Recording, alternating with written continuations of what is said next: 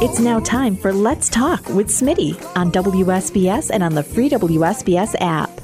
Good morning, everybody. This is Smitty, and welcome to another edition of Let's Talk with Smitty. We got a great show today. A dear friend of mine, a state legislator, state representative from Acton, Massachusetts, and a colleague, Tami Gouveia, is here with me. Can you hear me okay, Tami? Yes, I can hear you. Thank you so much, Smitty. How are you? Very good. How you been doing? And welcome aboard, and welcome to the Berkshires. I wanted to just introduce you to our listening audience and tell us why you're running for Lieutenant Governor. Yeah, well, first and foremost, it's great to hear your voice. It's great to be on your show and to have this opportunity to connect a little bit. I'm running for Lieutenant Governor because I believe that we can get a lot more from the corner office than what we've been getting. And I really believe that there's a desperate attention required to health, well-being, and dignity. So that's why I'm in this race. It's why I got in back in June of 2021 before we knew what Governor Baker and Lieutenant Governor Polito were doing, because it was just so important to me to hop in early and to crisscross the state and to share with folks why it's important to put health, well-being, and dignity at the heart of decision-making. Now you're a public health champion. You have a doctorate. Congratulations. That was recently, was it not? A doctor of public health in the last year or so. So what perfect timing with we're coming out of this pandemic. But what have you seen from your professional experience on what we probably all could have done better politically? Yeah, I mean, first and foremost, it's really challenging just given the national tenor and the ways that under the Trump administration, how we started to respond to the global pandemic, just the underinvestment and pulling a lot of things that would have helped us through COVID-19. And then, at the state level, what I've observed is just how often we really made decisions that made it easy for bureaucracy to, try to put out the vaccine or testing, and really a privatized response rather than a response that focused on public health. And so I believe that, Massachusetts, the residents here are smart, are educated, are paying attention, believe in science.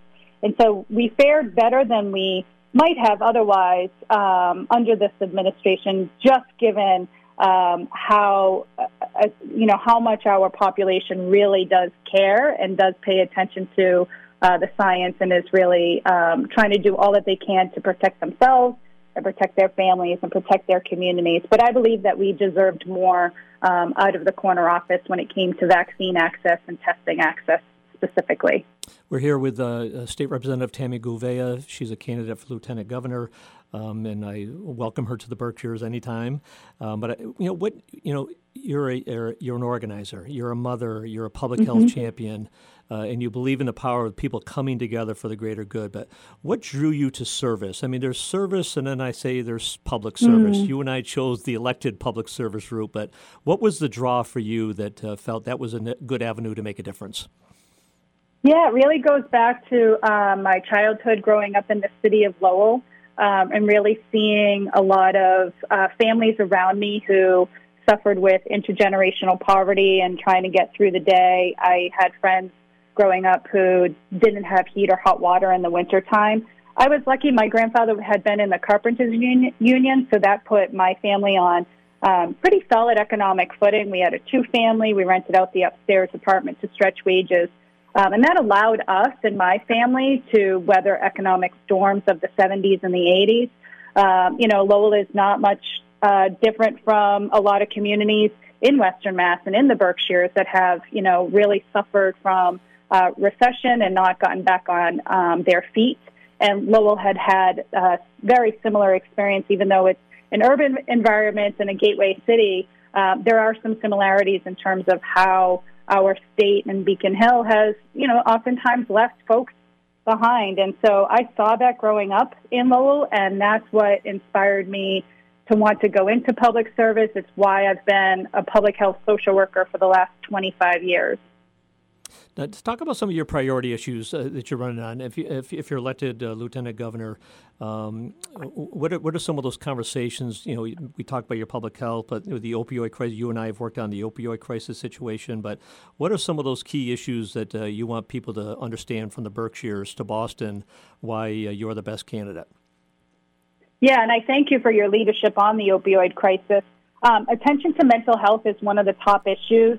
As well as housing. You know, we talk a lot about the lack of affordability of housing. I think we're just starting to really scratch the surface of what the key issues, like what the root causes of the housing crisis really are, because we know, including in the Berkshires, that there are houses that are available, but they're being held up by maybe private investors who are holding on to them and using them for short-term rentals. So I know that's been a conversation in Great Barrington specifically. It's also something that comes up on the Cape and in the Cape Ann area on the North Shore.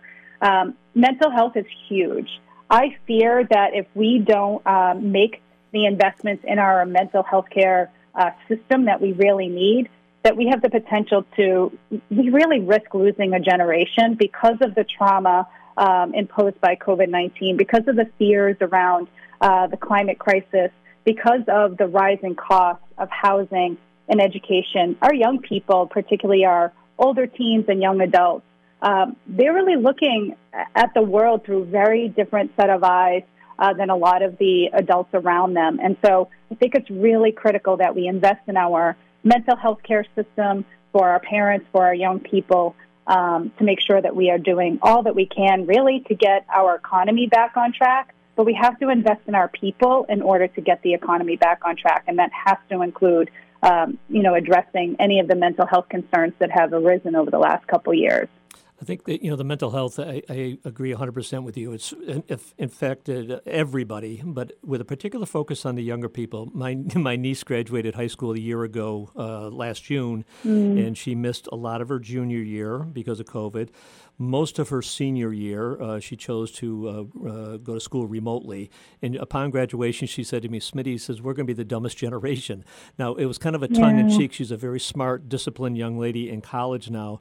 But how do we measure that mental health impact on this young generation, not being in school, not having extracurricular activity, whether it be sports or theater or whatever, that social interaction that everybody needs, but especially at a young age? How can we try to put a particular focus on the young people?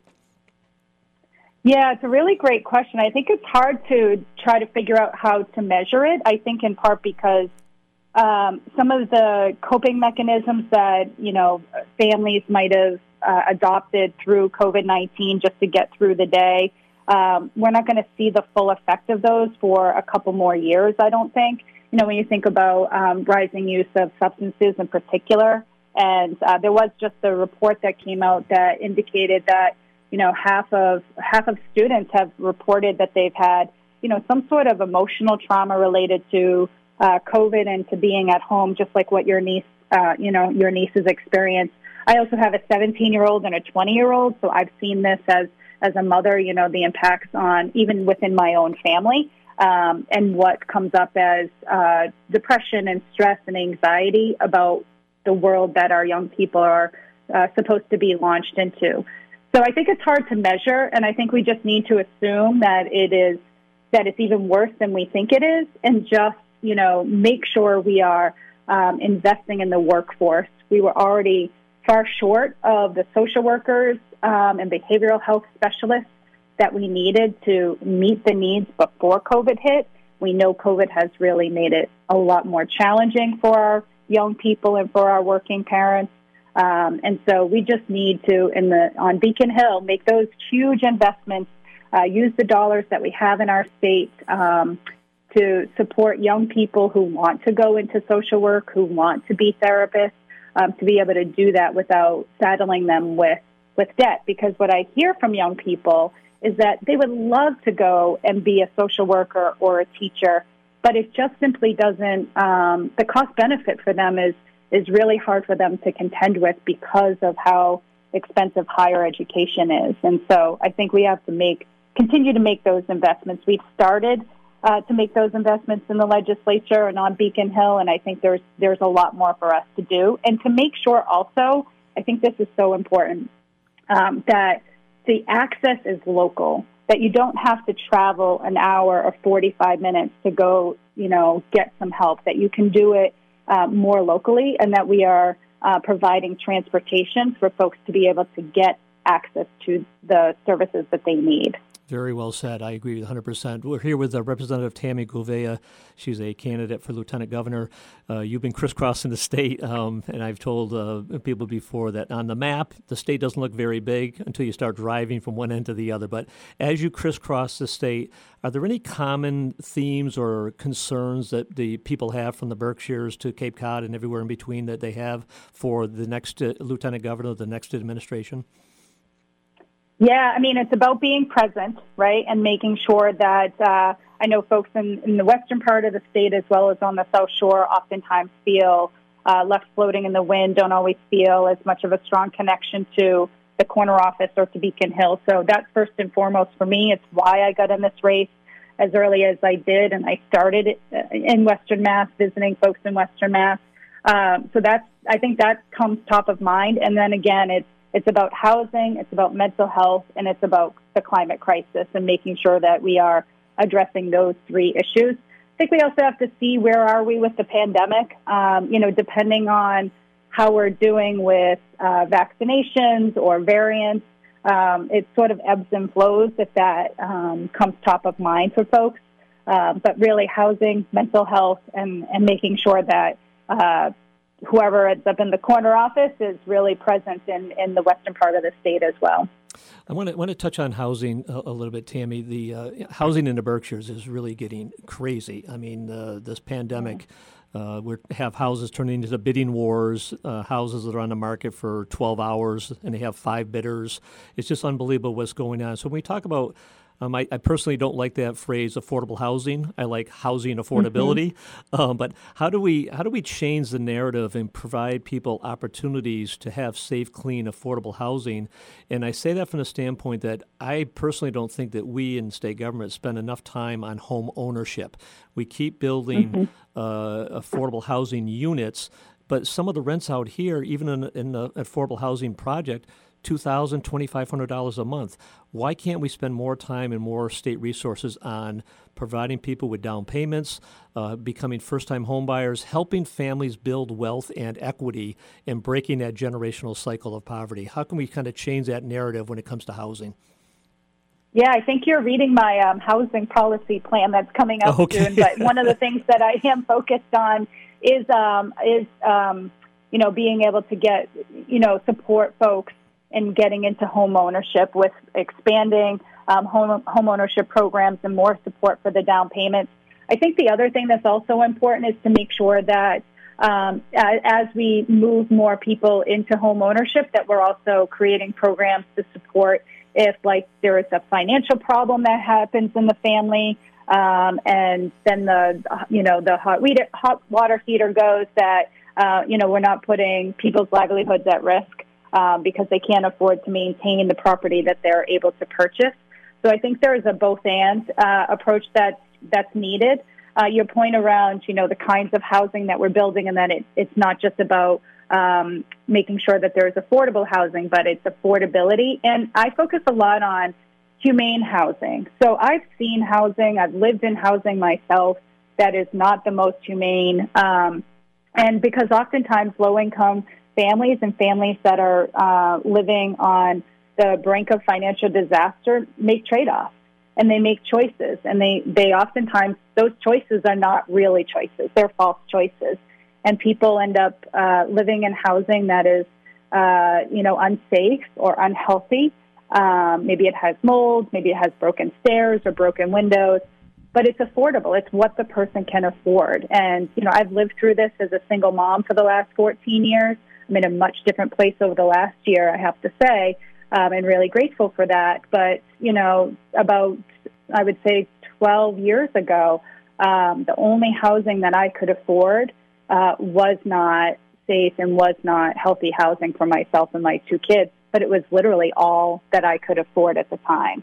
And so I think there is a need for focusing on that in the legislature, and just really understanding how much working families are really struggling to get through the day, to keep a roof over their head, to put food on their table, to put gas in their car and get from point A to point B.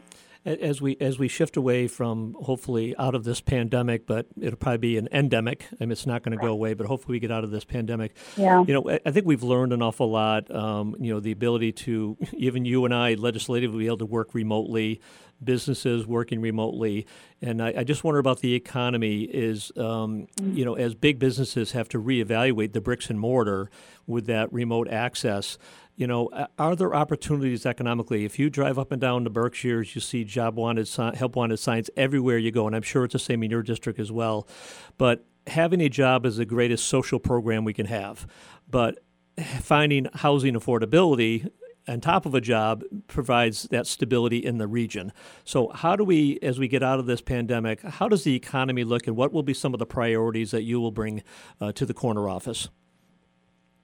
Yeah, well, again, I think it goes back a little bit to the mental health piece and, of course, education, which we haven't touched on yet, and, making sure that those investments continue because workers or, our economy needs people, and we need people to be healthy and well in order for them to show up, to do their job, to be productive, to support our local businesses, whether you're talking about a small business or you're talking about a larger corporation.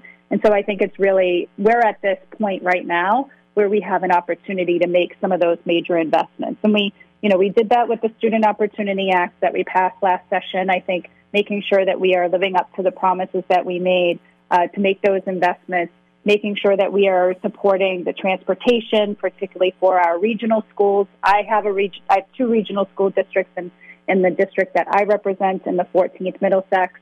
So making sure that we are supporting our schools in the ways that we have said that we would, I think is really critical for the long-term sustainability and success of our economy. But what we need right now is relief for our small businesses in particular. And one of the things that I hear across the state is it's not only about the lack of housing affordability, but it's also impacting the kinds of stores and restaurants that can, afford rents in our downtown retail spaces. And that changes and seems to already be having an effect on the kinds of stores that are located in our downtowns, whether or not the people in that town can afford to go to those stores and those restaurants, or are they catered more to tourists or second homeowners. So there's a fabric of our social connection and our community that also seems to be in the midst of major changes that I think are really important for us to also be paying attention to on Beacon Hill and, in partnership with our municipal leaders, our local government leaders, to support keeping, just what is so great about our Massachusetts towns, keeping that vibrancy and keeping that feel of, you're in a small Massachusetts town by a lot of the stores and the shops and the housing that's there, and making sure that we are retaining that, because that is part of the big draw to our state as well. We're here with Tami Gouveia. She's a state representative from Acton, Massachusetts, and a candidate for Lieutenant Governor. I think you were the first person to announce for Lieutenant Governor, if memory serves me right. But one question I ask all my guests, if you could give one piece of advice to your younger self, what would it be? That's a hard question, I know. I think about it every time I ask it. That is a hard question. I think it would be to really work hard to maintain relationships. I'm finding just how wonderful it is to get to know folks all across the state, and I count many folks among my dearest friends now because we've been on the phone and in person, building relationship and getting to know what the issues really are. So I think for my younger self is, there were some relationships that I've lost along the way. That's, I have some regret around that. and wish that I could go back in time to, follow a little bit more what people are up to and what they're doing. So I just think relationships are so key, especially just given how traumatic COVID-19 was on so many of our families and residents across the Commonwealth. So that's what I would talk to my younger self about. Very well said. For folks who are listening, Tami, who are interested, want to learn more about your campaign or get involved in your campaign, I just know, running for office is a challenging job, and you can't do it by yourself. You need people. You need people from every corner of the Commonwealth. But for the folks who are listening, want to learn more, what's the best place to get that information? Yeah, thank you so much, and thank you again for this opportunity to talk with you a little bit this morning. So you can go to my website, TamiGouveia.com, and it's T-A-M-I. My parents were sort of hippies, so it's T-A-M-I. And my last name is Gouveia, G-O-U-V-E-I-A, V as in Victor. And my last name has all the vowels, so if you're missing the U, you probably spelt it wrong, but you can go to TamiGouveia.com.